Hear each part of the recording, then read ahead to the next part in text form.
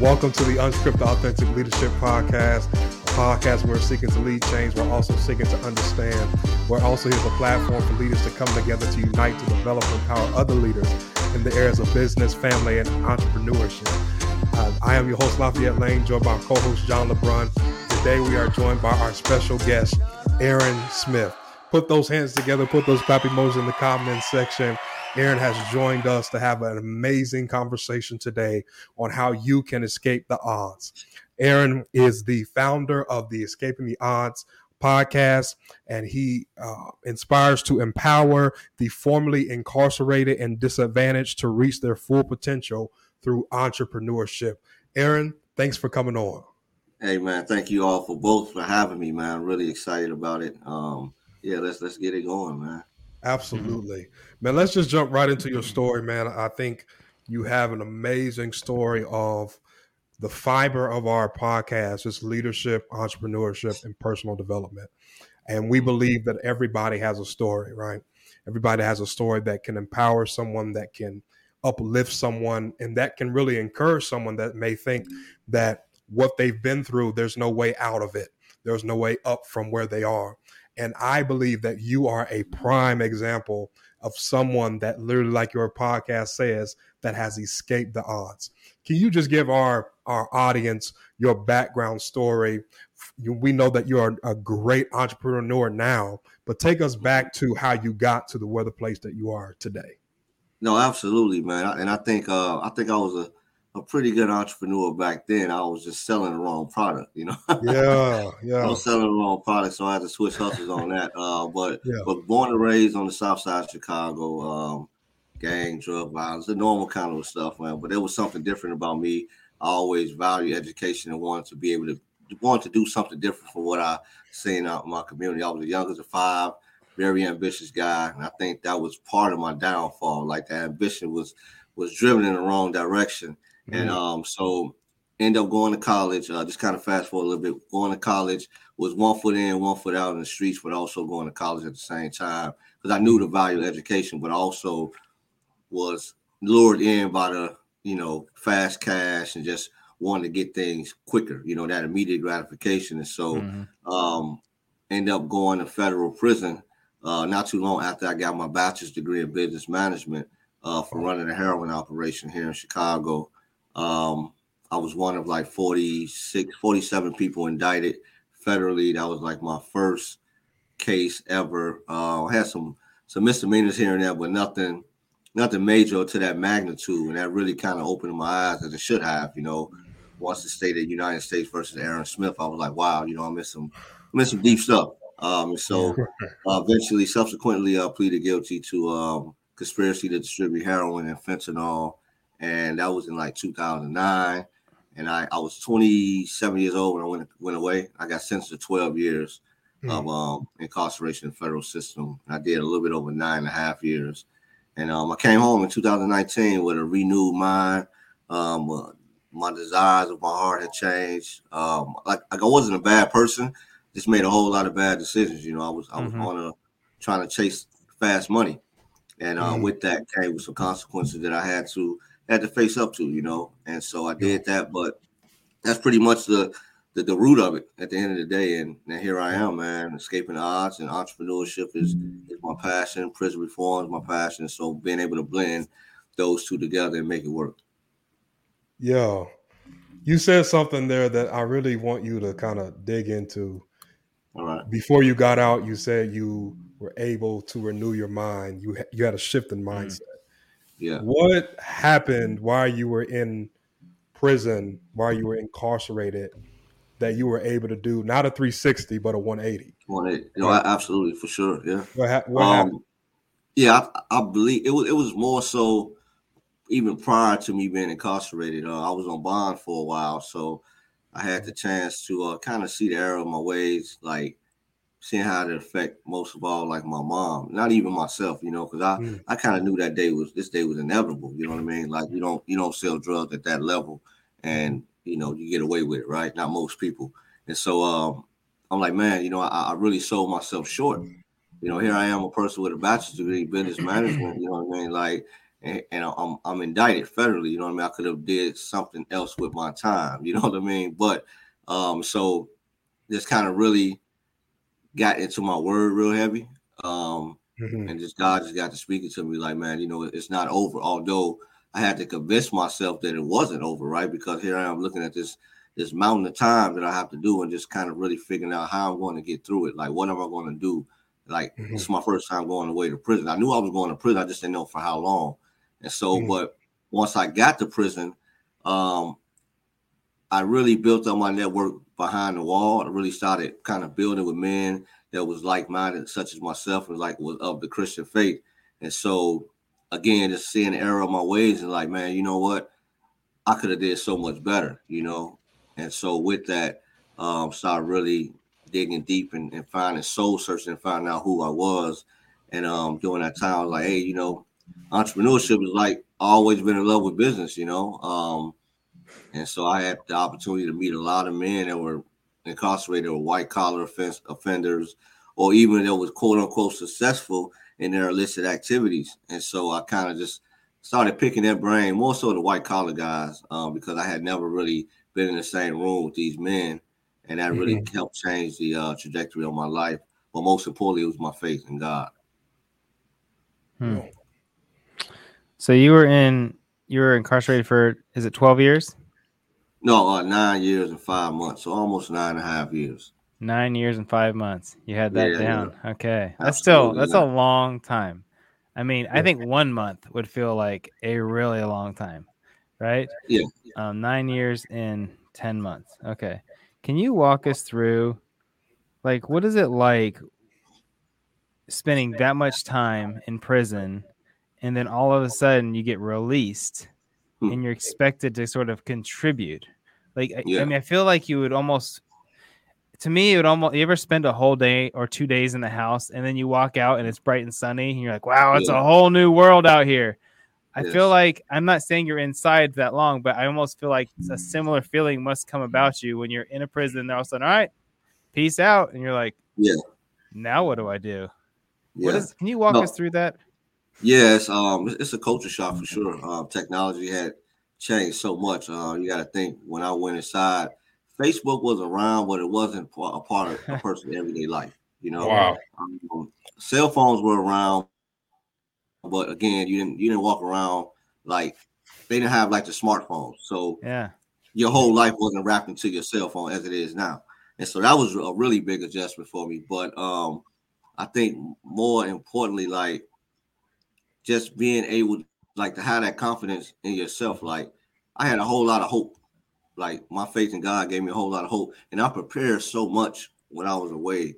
Like, from day one, I was thinking about the last day. You know what I mean? And so I really prepared for it. So I think my situation may have been a little different from other people that I've encountered. You know what I mean? Because I was so prepared. So using that ambition that I had, it's like, okay, I'm gonna make something of myself, right? But at the same time, there's still that self-doubt that you have. Like, man, when I get out, you have that anxiety, like, even for someone that really prepared. And I was probably looked at as a model, quote unquote model inmate. I was most likely to succeed, if there was a category for someone that was leaving prison. But still, nevertheless, it was still that preparation and that culture shock that I had to overcome. And just being, to be honest, just being scared that, all my plans wouldn't materialize as I thought they would, or as I thought they should. Throughout the time while I was incarcerated, I was planning for it. So it was really, for the most part, that culture shock, just being able to believe in yourself and to know to take your time and be patient. That's something I'm still learning to this day. The reason I ask is, and you have a podcast, right? Escaping the Odds. Sir. Is that correct? And in your most recent episode, you interviewed a man named Richard Bronson, not Branson, Bronson, who was a partner. If anybody's seen the movie Wolf of Wall Street, he was one of the partners in that whole dilemma. And I've never seen the whole movie. Honestly, I saw 5 minutes and I turned it off. It was a little much. But he mentioned coming out of prison homeless. And so that's what brought the question to mind. He came out of homeless and then out of there, and he was homeless right to start, saying, because now he's doing well, but it took him several years to get there, and he was only in, I think, a couple of years. You were in 9, and so now 75%, he said, of the inmates returned to prison, which is a huge number. So you're saying you were part of that model 25. They said he'll probably be fine once he gets done. What is it we're missing about then that 75%?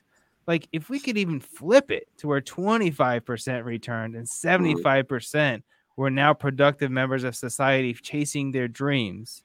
Like, what are we missing here? That's why I asked, can you walk us through that step when you first get out? What does that feel like? Because for him, it was homeless. And I could see how they couldn't, like, well, this is what I know how to do. I need to go back to it because I have to survive. Yeah, that's true. Yeah, I think there's a couple things. One thing is the person, right? Internally, like, wanting to, like, do something different, as you stated. Like, for some people, this is all they did their whole life. For me, this wasn't all I did my whole life. You know what I mean? Like, again, I had went to college, so I knew how to maneuver in any kind of environment. Like, some people that I grew up with, like, the streets, that's what they know. Like, some of them not going to do anything different. So to expect someone to change their stripes, like, instantly without any kind of assistance while they are inside, it's like you ask the recipe for disaster. Let's keep it real. You know what I mean? It's not really going to materialize for that person. So I've seen that. I've seen people on one hand not really prepare to leave. Everybody is ready to go, but everybody's not prepared to go, you know? And so I've seen that. But then I also seen, far as from a systemic standpoint, like the courses and the rehabilitation, quote unquote, is not there, you know. But then I seen when people come home and have a great support network. That's another huge piece of it, right? I had a great supporting cast, you know. My safety net, if you will, was like outstanding, you know, and I think that's very important. I was just thinking when I was in the halfway house, all this love and support that I was receiving, if I didn't have that, like, it'd be that much more difficult to survive, and I may have become part of that 75% or that 60%, whatever that recidivism rate number is. But so I would say the main two things is, of course, internally that person want to do something differently, and then two, like that support network that you have once you leave prison. Have that. I think that's really good. But just to add on to that, Aaron and John, that's an excellent question that you asked, John. I think thirdly, you talked about the systemic piece. It's hard for someone not to go back to jail because they can't get a job if you have a record. A felony. Right? So if you have a felony, and that felony can be, you know, from marijuana, whatever that, you know, smallest to biggest, from one mistake, they have a mark on their life for the rest of their life due to the systemic structure of prison. Now we're talking about prison pipeline, how prison is a business, and that all stems from leadership, right? So how can that, you talk about flipping from the 75% to the 25%. How can they flip it when the only resort they can go back to is going back to the streets because there's nothing for them to go to when they get out, right? Absolutely. Yes, sir. Y'all scared to talk? All right. No, you're good. Okay. So I'm currently reading a book by Emmanuel Acho. Okay. Uncomfortable Conversations with a Black Man. And I was reading yesterday about this same issue, about the prison pipeline in the industry. And so flipping that would be great, but it all really goes back to changing the system. Yes. Right. And it's not, I think it's amazing, and I hope our audience catches, you were a college degree inmate. Yes. Because I think we have this misconception that everybody that's in prison is either dumb, or they're from the hood, or they're black, and all of these misconceptions. When you really don't realize that a lot of people that are in prison are a lot smarter than everybody that's out in population. Hey, I didn't want to say it, man, but you said no, go ahead, bro. Go ahead. I've met some of the most creative, ingenious, you know, guys, man, that like to this day, like some of my best buddies, I consider them like brothers of mine, and like really, one area that I really learned a lot about was the financial markets. Right, this is just an example of like learning high finance behind the wall. Right, I should have learned this in college, but I didn't. Right, I didn't take a course on options or investment banking and things like that. And I was a business major. Right, I learned that from the men that were the white collar offenders, the CEOs that embezzled $100 million, right? That was my school of hard knocks, right? So to speak to the mindset of some of the people that were there, like they were brilliant, you know, just that, you know, they made the wrong decision. I think like we all are fallible, you know what I mean? Like we all can fall short, you know what I mean? So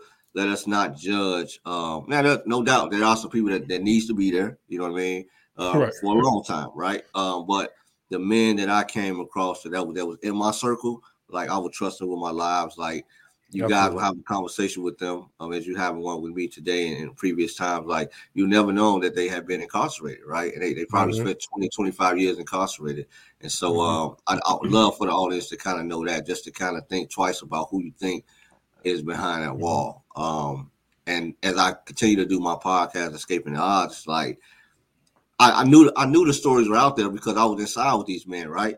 But when I was inside, I'm like, I got to get these stories out to society. That was one of the main reasons why I did the podcast. I wanted to change the narrative of what society thought of a person that was incarcerated and what they can become in the entrepreneurship arena. And because I knew these men were entrepreneurs at heart, you know, some of them were doing illegal things, but all of them were doing illegal things. But at the end of the day, they were dynamic people. You know what I mean? I wanted the world to know that. And as I continue to do these stories, I come across like amazing people. I'm like, man, where have you been? Like, you know, how come your story isn't out there? So I hope with Escaping the Odds, like I changed that. Like people are like, wow, did you hear the story of such and such, you know? And they got the story from Escaping the Odds. So yeah. Absolutely. I think that that's so good because not allowing your mistake to define you, not allowing your past to define you. Here it is, not allowing your record or what people deem as a record to define you. Because again, it's very hard that we say prison is a rehabilitation place, but then there's no place for the prisoners to go once they're released because of systemic issues that we have as a nation. So it starts at the root, right? Prison, for those that don't know, is one of the wealthiest businesses in the world. It's not a place that, why do you think they're so overpopulated? Because they're privately owned, and a lot of people, you talk about white collar, there's a lot of white collar investors that have opened prisons. So they have prison pipelines and things of that nature. No, that's a whole nother show for sure. Like, absolutely. I know I'm talking right. I know people that listen to this, they not like what I'm saying. What I'm saying is facts. It's absolutely fact. It's called the prison industrial complex. You know, that's absolutely. It goes deep. Some of your biggest corporations and retailers are inside of prisons. You know, low wage slave labor type of. It gets crazy. So make license plates, clean the highway.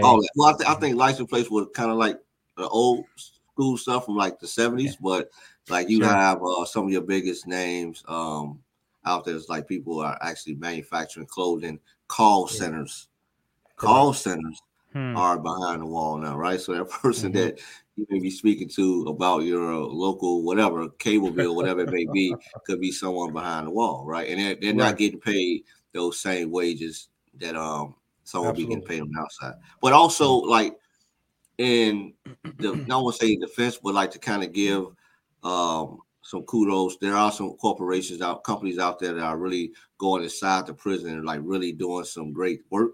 Having a good friend of mine, he's like a mentor of Mr. Sean Hosman. He has an organization called Persevere Now, where he teaches full stack coding inside of several prisons throughout the country.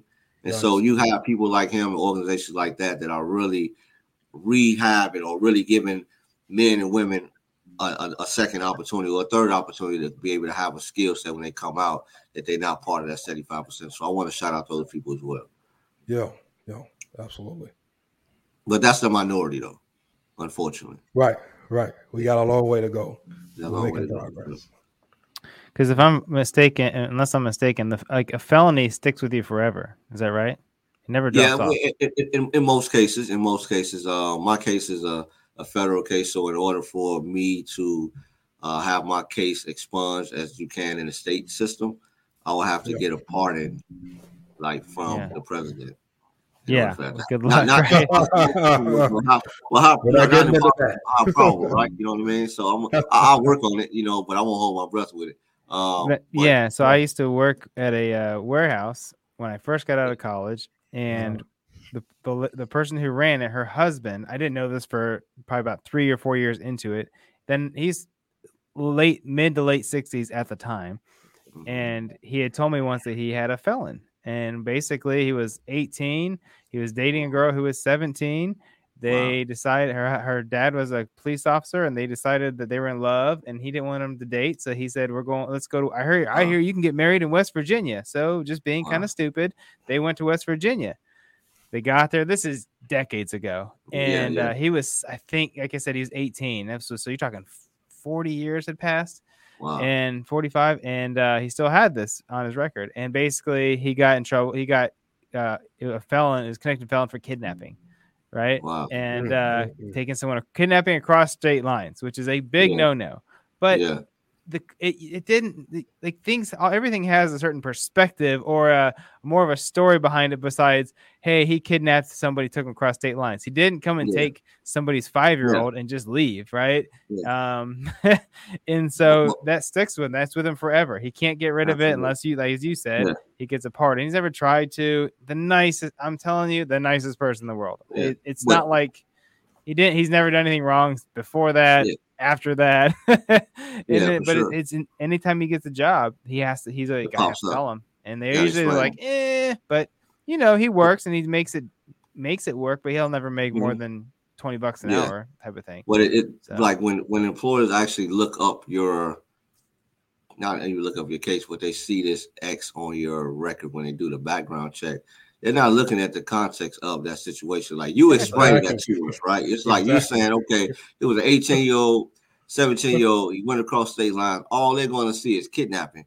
They're not going to ask any questions. They're automatically thinking in their head, all right, 5-year-old kid kidnapped like this deviant person, right? And so that's the problem with one of the problems with the system. There, it's like they're not going to go deep into that and kind of see what was the actual details of the case, because in most cases, like, it's easier not to. And from the employer's perspective, I get it. They have 17 applicants, and they have to look at them and pick 5 to come in for an interview, right? So they're gonna filter that pretty quickly, but there has to be a way for somebody to almost self-filter themselves or clean their own record. But sometimes it's just not possible. And so I think just from that one mistake at 18 years old, it's like, good luck the rest of your life, because you messed up when you were 18 and your brain wasn't fully developed. You get what I'm saying? I totally do. It's ridiculous. So if you don't mind me asking, what are some, you had talked about some in prison, there's sort of a quote unquote rehabilitation process to kind of get back to where you mentioned something like not everyone's prepared for the release. Right. So when I think about that, I think, okay, let's say someone else was in for 5 to 10 years. There's a lot of time to kind of think about, even if they go in with bad thinking. Let's say not everybody was like you, who had a college degree, great support unit. Obviously, it was almost like 2 lives, right? You got Aaron, who's the bachelor degree, and then Aaron, who's got this side hustle that's a little shady, right? And then so you got in trouble for that half. Okay. But then you're like, well, when I get out, I got my bachelor's, I got some knowledge I gained in here, whatever. But what about the person who doesn't have that thinking? I would think after so many years, there has to be, or should be, I should say, opportunities for this person to have developed leadership or success mindset right? If they choose, if they want to. But I would think after so many years, they would have to be like, okay, I want to get out of here. And I get there's some people who won't prepare, but I can't for the life of me believe that 75% of inmates decide, I don't want to lead my life. Right? Is there a lack of resources? Is there nobody willing to come in and teach because I get that I was lucky. I had mentors and stuff that jumped in my life. Basically, I allowed them in, but they said, "Hey, I want to give you some things to read that's going to help your life. I want to give you some things to listen to. It's going to change completely change the way you've ever thought about life."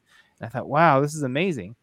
So I was able to go through personal development. But if no one's ever had that in their life, right? It's like you don't know what you don't know. So if you didn't grow up with that, how are you supposed to know these things? So is there at all opportunities for the other 75% to I hope I'm not just rambling, not making sense, to actually develop the mindset to go succeed once they get out of the walls? Yeah, as I stated earlier, it starts while you are behind the wall. And to answer your question, there are, depending on the institution or the prison that you're in, luckily for myself, I won't say luckily, but like the place I was located, it was known as like a program yard, meaning that there were programs that a person can take, right? Whether it was like welding, electrical, right? Painting, HVAC, some of those like blue collar, like trade type of jobs, right? But also, I spent a lot of time in the law library, right? I read a lot, right? We had newspapers that came in, like the Wall Street Journal. I got countless magazines that kind of came in, right? But I think most importantly, it's the company that I surrounded myself with, as I stated earlier. Like that's key, because if you're hanging around people that don't want anything out of life, and that goes for like if you're behind the wall or you're in the free world, right? Like you're not going to succeed. So, but to answer your question, there are opportunities for people to do things depending on where you're at. And like I say, where I was at, that was there. But I was going to make it happen no matter where I was at. If I was in a dungeon, I was going to read. I was going to educate myself, because I've always been a lifelong learner anyway. But for someone that's not like that, it's going to be tough for them, right? It's going to be tough if they weren't at a location that I was at, where I would probably say, if I'll throw a number on it, I'll probably say out of all the institutions throughout the United States, I'll probably say there's probably a third that's like where I was at. So 30% out of thousands of prisons, right? And so those other prisons, I've heard of certain places where it's like, man, there's nothing to do with that other prison, man. I came here, I can do a whole lot, and so they're out there. And so that's the major problem as well, like the lack of funding, or even the lack of just wanting to by the staff. You know what I mean? It's easy just to come in and just, do the counting, just not, provide any kind of programming for the men and women that's incarcerated. But it takes an extra step for someone to really care about the men and women's lives and actually put on certain programs. And a lot of programs where I was at was ran by the actual prisoners, like people teaching classes. I was on a reentry committee, and our reentry committee is pretty much a committee on pretty much helping the men re-enter back into society. So it might be resume writing. We had guest speakers kind of come in, but that's an anomaly. You know what I mean? Luckily, I was at that kind of a place. A lot of places aren't like that, and so a person that kind of be SOL. You know what I mean? If they don't have a strong mind already to want to do anything different, if there isn't some kind of programs in play. I just think back to the things I learned when I was 20, 21, 22, and things that I don't know if I would have heard of if somebody didn't introduce me to the concept of personal development. So like things like you are who you will be in life, who the top 5 people you associate with, those types of things. And so I can't help but wonder if there's got to be other people that have never heard those things. It's no different than someone who's not incarcerated who still hasn't figured out how to advance in life, right? There's people all around us who they work the same dead end job, and they haven't figured out how to get to that next step. They want to, I think. Now, some people just don't want to, but there's some people who want to, and they're just like, I can't figure out how to get out of this hole. And they just, nobody's ever, part of me wonders, maybe they always taught them how to get out of the hole. I would assume it's got to be something similar. I guess that's my feeling when I think, okay, is nobody coming in and teaching some of these guys or ladies how to think differently? Or the ones who already aren't thinking. Obviously, you're kind of an enigma. You already thought differently. You already were preparing. But like, how do we help that other? Yeah, I think it just needs to be like staff at prisons or the powers that be that to add more programming, to be able to, for instance, like my podcast, I get countless emails from people that hear my podcast behind the wall. They're like, oh my God, it was like, this podcast like really changed my life, right? Like I really need to hear this, right? And so that's super dope. When I was there, I love hearing stories like I read countless books about people that kind of overcame situations. So that was like my glimpse into someone's life to be able to say, oh wow, if they made it, I know I can, right? And so be able to have programs like a podcast where guys can hear or women can hear stories of overcoming, and they can see themselves in those stories. That's programming. That's key. That could change someone's life from waking up one day and wanting to slit their wrist to like, you know what? Let me get on top of my business. Let me get my GED. Let me start taking some courses, right? Or let me learn how to be a better father or a better mom. Yeah, I mean, I think a lot of that has to do with exposure too. I mean, think of the environment of prison. We know it's not just rehabilitation, but it's punishment. Right. Somebody's in lockdown for 23 out of 24 hours a day, and all they see, is a cell with no windows, nothing. There's no exposure for better. So all you do have is your mind, but your mind is constantly being worn down and torn down by the environment that you're in that's not conducive for better. So it's kind of we have a long way to go. There's been progress, but I think conversations like this, especially from someone that has already been inside, is going to help move the needle to where it needs to be so we can flip that 75-25 and reverse it, right? But I want to know, man, how you have this amazing story, but you have a shirt on that says Switched Hustles. Tell our audience, man, what that means. A genius idea. If we had saw it, we would have taken it from you, but you've already trademarked it, so it's too late. But tell us, man, not just me and my brother John, tell our audience what that means and how they can incorporate that in their own lives. Because John just alluded to those people that are working dead-end jobs. They don't know how to make that switch. They don't know how to make that turn. Tell us what that means, man. Unpack that for us. Yeah, for sure, man. Switch hustles is first, it's a mindset shift. You have to switch your mindset to be able to do anything differently in life. And so I don't want people to think that it's only switching from illicit activities to positive or legitimate businesses. As John spoke on earlier, it's like Switch Hustles is someone that like they've always wanted to open up that coffee shop, right? But they've been on this dead end job, maybe not even a dead end job, just like a job they just have to do just to kind of make ends meet. And so they finally kind of stepping out on faith and out their comfort zone and switching up and doing something differently to level up in their lives, and so maybe it's that person that finally wants to go back to school, he's maybe or she's 20 credits away from their bachelor's degree or associate's degree. So they're like, you know what, let me level up in life and let me switch what I'm doing and switch hustles and make things better for myself and for my future generations. So that's basically what it is, switching the mindset and switching hustles to do something to better your lives for yourself and for others. That's cool.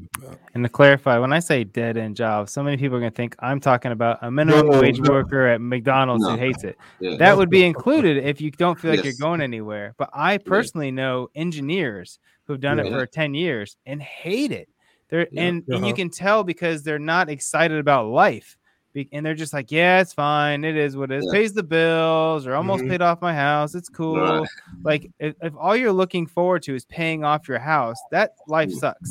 And so that's what I mean by like, you just don't see the next possibility, or you're not excited about those next steps or growing within that adventure. That's what I really mean by it. So if someone hears me say like dead end job, most people think, oh, it's the McDonald's job or something. That's not at all. Like I know people who worked through McDonald's for 15 years and have done quite well for themselves and moved into corporate spots and stuff like that. So absolutely. Well, I'm gonna say that I'm not gonna back down from that statement. I'm gonna take it and say there are some of you that are working at McDonald's and you know that you're beneath your potential. And you need to come off that job. That is a dead end job for you. And you haven't switched that mindset. You've got comfortable in that place. Yeah. So I agree with John, but I'm going to add on to that some of you are there. Those are dead end jobs as well. Yeah. Everybody won't be a CEO. Somebody's got to be the janitor. Somebody's got to be the trash man. But as my father told me, it don't have to be you. Exactly. Yeah. Or if it is you be the best janitor there is. Be the best. Exactly. Well, I would say no matter who it is, everybody should appreciate and love the janitor. They're not less. They're not less. Yes. They may be happy in that position, right? Yeah. I know somebody who was homeless a handful of years ago, and his own fault. He was in drugs and basically was homeless. And today he's a janitor for a school, a public school. What most people don't know is he just finished his pastoral credentials, and he's, going to be a lead pastor in his church here very soon. You know what I mean? As far as I know, I think they might. I don't know if he was offered it or not, but I know it's. You know what I mean? And I've known him less than 10 years. So in 10 years, he went from homeless and drug issues, couldn't see his own kids, to now he's with his wife, has a new baby, and he's going to be. We had him on our show. We had him on our show. Did. Yes, I know who you're talking about now. Yeah. Yes, and so shout out to Matt. Shout out to Matt Hafflett. He's one of my best friends. I love the guy. He's amazing. So I mean, but the reason he's happy doing the janitorial stuff is it's a means to his next step. There you go. Exactly. What advice would you give to an entrepreneur, bro? Because I think you're killing the game. Thank you. With your Instagram, you're killing it, bro. Super proud of what you're doing. Super. I mean, amazing. What would you say to an aspiring entrepreneur that may be struggling, or maybe doesn't think that they can be, or they are an entrepreneur and don't think that, okay, I can't get to that next level? What advice could you give them from the experiences that you've had as an entrepreneur to encourage the struggling entrepreneur? Yeah, that man, God gives us a gift, only for us. You know what I mean? Like it's even if other people don't understand it, innately in your spirit, like this is what I'm supposed to be doing. You just got to keep pushing at it, like whether you're making money from it or not. You know what I'm saying? You just have to stick through with that passion, because eventually, like the monies and all that kind of stuff will come. And it's taking me now, like, to kind of realize that. So I'm speaking to myself as well. You know what I mean? As I say that, because we want things right away, or we look at shiny things, right? We look at things other people is doing, and we like, oh wow, maybe I could just do that. But that's not what God gave you. You know what I mean? And so to kind of hone in on your own gift and turning that gift into your business is like one of the greatest joys, I believe. And it's like you're not working, you know what I mean? Because you're doing what you're supposed to be doing. And so that's what I would say, like to find your gift and like to stick through with it, even when it feels like nothing is coming out of it. I never would have thought in a million years that escaping odds, my prison experience will be like who I've become. You know what I mean? Like my personal life and my professional life is together. You know what I mean? And so I think that it wouldn't have been that way had I not recognized what God has given me. You know what I'm saying? This gift and perspective. I know I'm kind of going off, but this is what's on my spirit. Like perspective, looking at my incarceration differently. You know what I mean? And like if I was a bitter while I was away, I would have never been able to take those nuggets and be like, wow, you know what? These are great men that I'm coming across inside of prison, and they really have great stories and great business insight. Let me tell those stories once I get out, Like I would have been so wrapped up in my own bitterness that I wouldn't have been able to see what God was giving me at the time, and it wouldn't be an escape to odds. And so, not saying it's easy. What I'm doing, it's like there's been countless times where I'll be like, I'm not making any money off of this. You know what I mean? Like, I continue to do it, and then I'll get that email from somebody, right? Or somebody will reach out to me, hey, I love your show. You know what I mean? Like, I think you should keep on doing what you're doing. And so that's what kind of keep me going. So I hope you guys got that wrapped up in all of that. Yes. Great answer. Live in your gift and God will make room for you. So there you go. Absolutely. That's a Steve Harvey favorite quote. Is it? Yeah. Put you before great kings. Yo. Yeah. Basically, Aaron, what you said is don't be afraid to get unscripted. Right? Yeah. Don't follow everybody else's script. Hence Unscripted Authentic Leadership Podcast. Yeah. Don't be afraid to follow the script that God gave you. Even if it looks crazy, even if it sounds crazy to everybody else, Because the reality is they don't understand it because God didn't give it to them. He gave it to you. Yeah. Mhm. Absolutely. Right? So, of course, you don't understand the dream. You don't understand the vision because you weren't there when he gave it to me. Yeah. Man, and at the same time, it's like you're escaping odds that's stacked against you. You know what I mean? Yeah. Because you can be at that quote unquote that dead end job, you know, and but you're not, right? You're operating in your gift and making it work. Yeah. John, do you have anything else, bro? I see you writing. You just just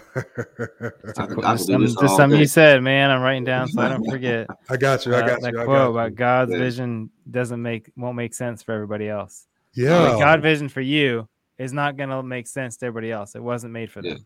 Yeah, I'm sure. Unless I don't want to go on a huge biblical tangent, but we know about the story of Joseph and his brothers. Yes, sir. You know, Joseph was a dreamer. They didn't like that. They didn't understand it. They want to throw this man into the pit and kill the man because he had a dream. You know, but you can't kill the dreamer. You know, people can kind of kill the dream, but you can't kill the dreamer inside the dream. So, bro, just keep on going, and it's just amazing, amazing. This is probably one of my favorite episodes. It's great, just because it was just a great conversation, bro. It really was. Thank you all, man. I really love and enjoy being on here, man. I love and appreciate authentic conversation, man. Authenticity, you know. So that's what I'm all about. Like my podcast is like this, you know. It's unscripted, you know what I mean? Like I get on, we have a conversation. Of course, I know the direction I want to go, but at the end of the day, it's like we just having a conversation, a real talk. Absolutely. And listen, to our audience, those that were watching to listen to this, we want you to stay connected with Aaron. One of the ways that you can do that is on Instagram. His Instagram handle is @EscapingTheOddsMedia. Go follow him there. Connect with him on LinkedIn, Aaron Smith. And also check out his amazing website, EscapingTheOdds.com. Stay connected here with us at Unscripted. You can follow us on all our social media platforms at Unscripted Leadership, unscripted-leadership.com. And of course, our podcast is available on all podcast streaming platforms. As always, we pray that you be the leader that God has called you to be. We're here to build bridges and not walls. Bridges connect and walls divide. Until next time, God bless you. Can I say one thing before we go off? Ahead, stop again. I'm sorry. Just want to let the audience know that I had just created a new company called U-Turn Transport, where I hired one driver already who's over the road, and pretty much I hire all formerly incarcerated to kind of teach them eventually how to have their own equipment and kind of go over the road and make money themselves. And so because I knew there was a lot of people that were incarcerated that actually want to get into the truck and the transportation industry, and I do that kind of work in my day job. I'm an actual dispatcher for a freight broker. So I'm like, hey, let me go ahead and knock this out. And so I wanted to let the audience know that that's one of the things that I'm doing. And if anybody know of anyone that is looking for, you know, get into the transportation industry or need any loads moved, we definitely can do that for you as well. Any distributors or warehouses out there. And you are hiring even those that have federal record.